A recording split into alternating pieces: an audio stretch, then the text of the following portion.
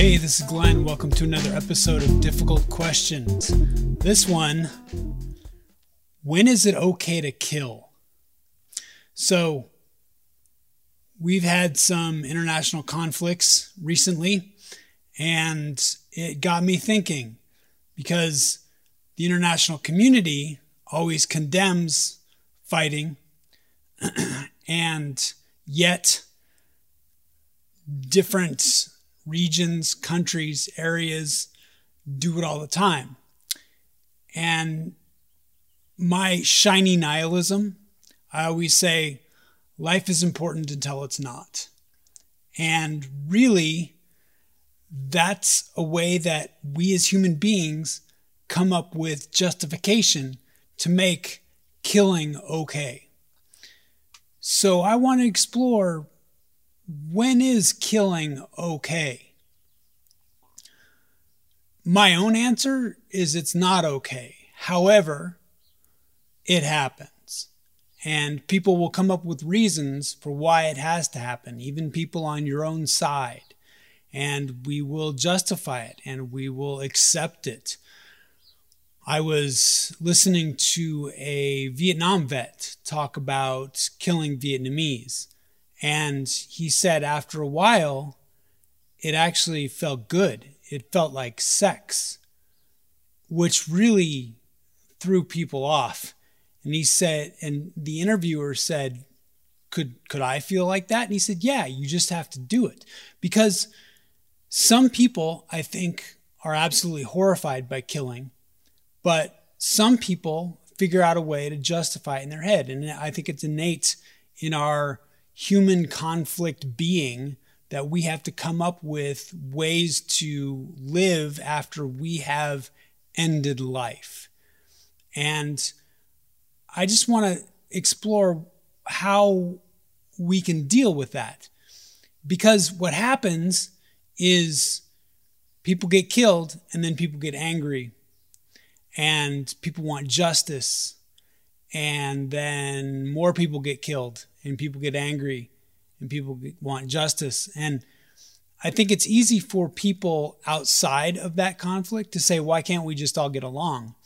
However, those people haven't had their family lose their house or haven't had their uncle killed by another group of people.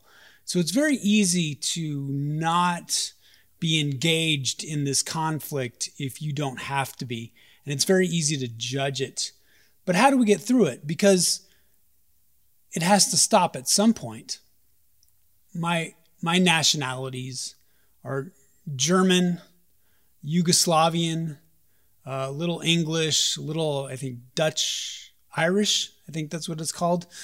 But a good part, a known part, is my grandmother was from Yugoslavia. And when Yugoslavia was breaking apart, I asked my dad, well, what part of Yugoslavia are we from? Because I never had any national cultural construct growing up. We were a family of bricklayers, a family of tradesmen. That was my cultural heritage, not where I'm from, who I'm from. And he looked at me and he said, we're Croatian. We are the people that sided with the Nazis during World War II.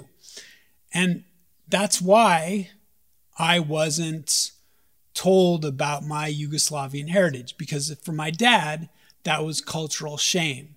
Now, I told that story to a Croatian and they got angry because not all Croatians are bad. And World War II happened a long time ago. And should we be blamed for our ancestors' actions? So this got me thinking, where does the blame end? Where does the anger end? And how does it end? And I think when people die, we can be sad. But when we want vengeance or we want justice, I think that's the problem. I found from my own personal life experience, there is no such thing as justice. Justice is a construct that's supposed to make us feel better. I've never been in a conflict where someone wanted to kill me for the sake of my ideals or my land or my resources. But I have been in a situation where I was really injured in a motorcycle accident. A Dodge Durango pulled out in front of me. And that changed my life. And that put me in a wheelchair and it had me relearn how to walk. And I was really angry at that person for pulling out in front of me. And I wanted to do bodily harm. I wanted vengeance. I wanted justice. And there was no justice. There was no, they got to drive away. Oopsie, my fault. I have some insurance. They'll pay for some stuff. But nope, you're just on your own. And I was really angry. There was no justice for me. And that was a weight around my neck for many years, especially as I was relearning how to walk. But when I realized that the only thing that anger was doing was hurting me and my progress, I had to let it go. And it was very Buddhist, right? You just have to let it go. And I think in the Western world, we don't deal with that well. We want justice. We want to hang on, and we want someone to have, to be responsible for their actions, or a party to be responsible for their actions. But where does that stop? When does that stop? My landlady was talking about why can't we just all get along? And it was in reference to the Israeli-Palestinian conflict that just happened. And, that's a fight over resources. That's a fight over land. That's a fight over ideology. That's a fight over history. When people are ejected from their communities and then want back in their communities and they want legitimacy and they fight for legitimacy, who's to say who is right? And I don't want to get into that right now, but it's a problem, and it's a problem all over the world. And I said, well, you own this house, you should give it back to the Native Americans. And she just looked at me. I mean, she has no tie to American Indians. She bought this house in the 60s, but this land was stolen. This country took it from people. Now, how far do we go back? How far do we hold that resentment? When do we move on? When do we start from the beginning?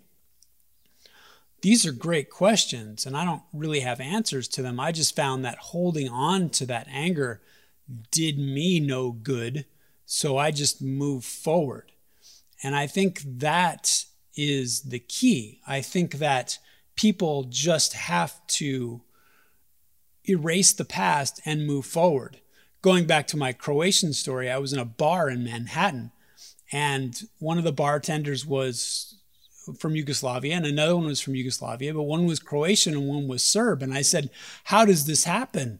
How do you get along? I mean, your peoples have been warring for years, and it's cultural and it goes deep and it goes into history. And he said, we moved to America so we could move on.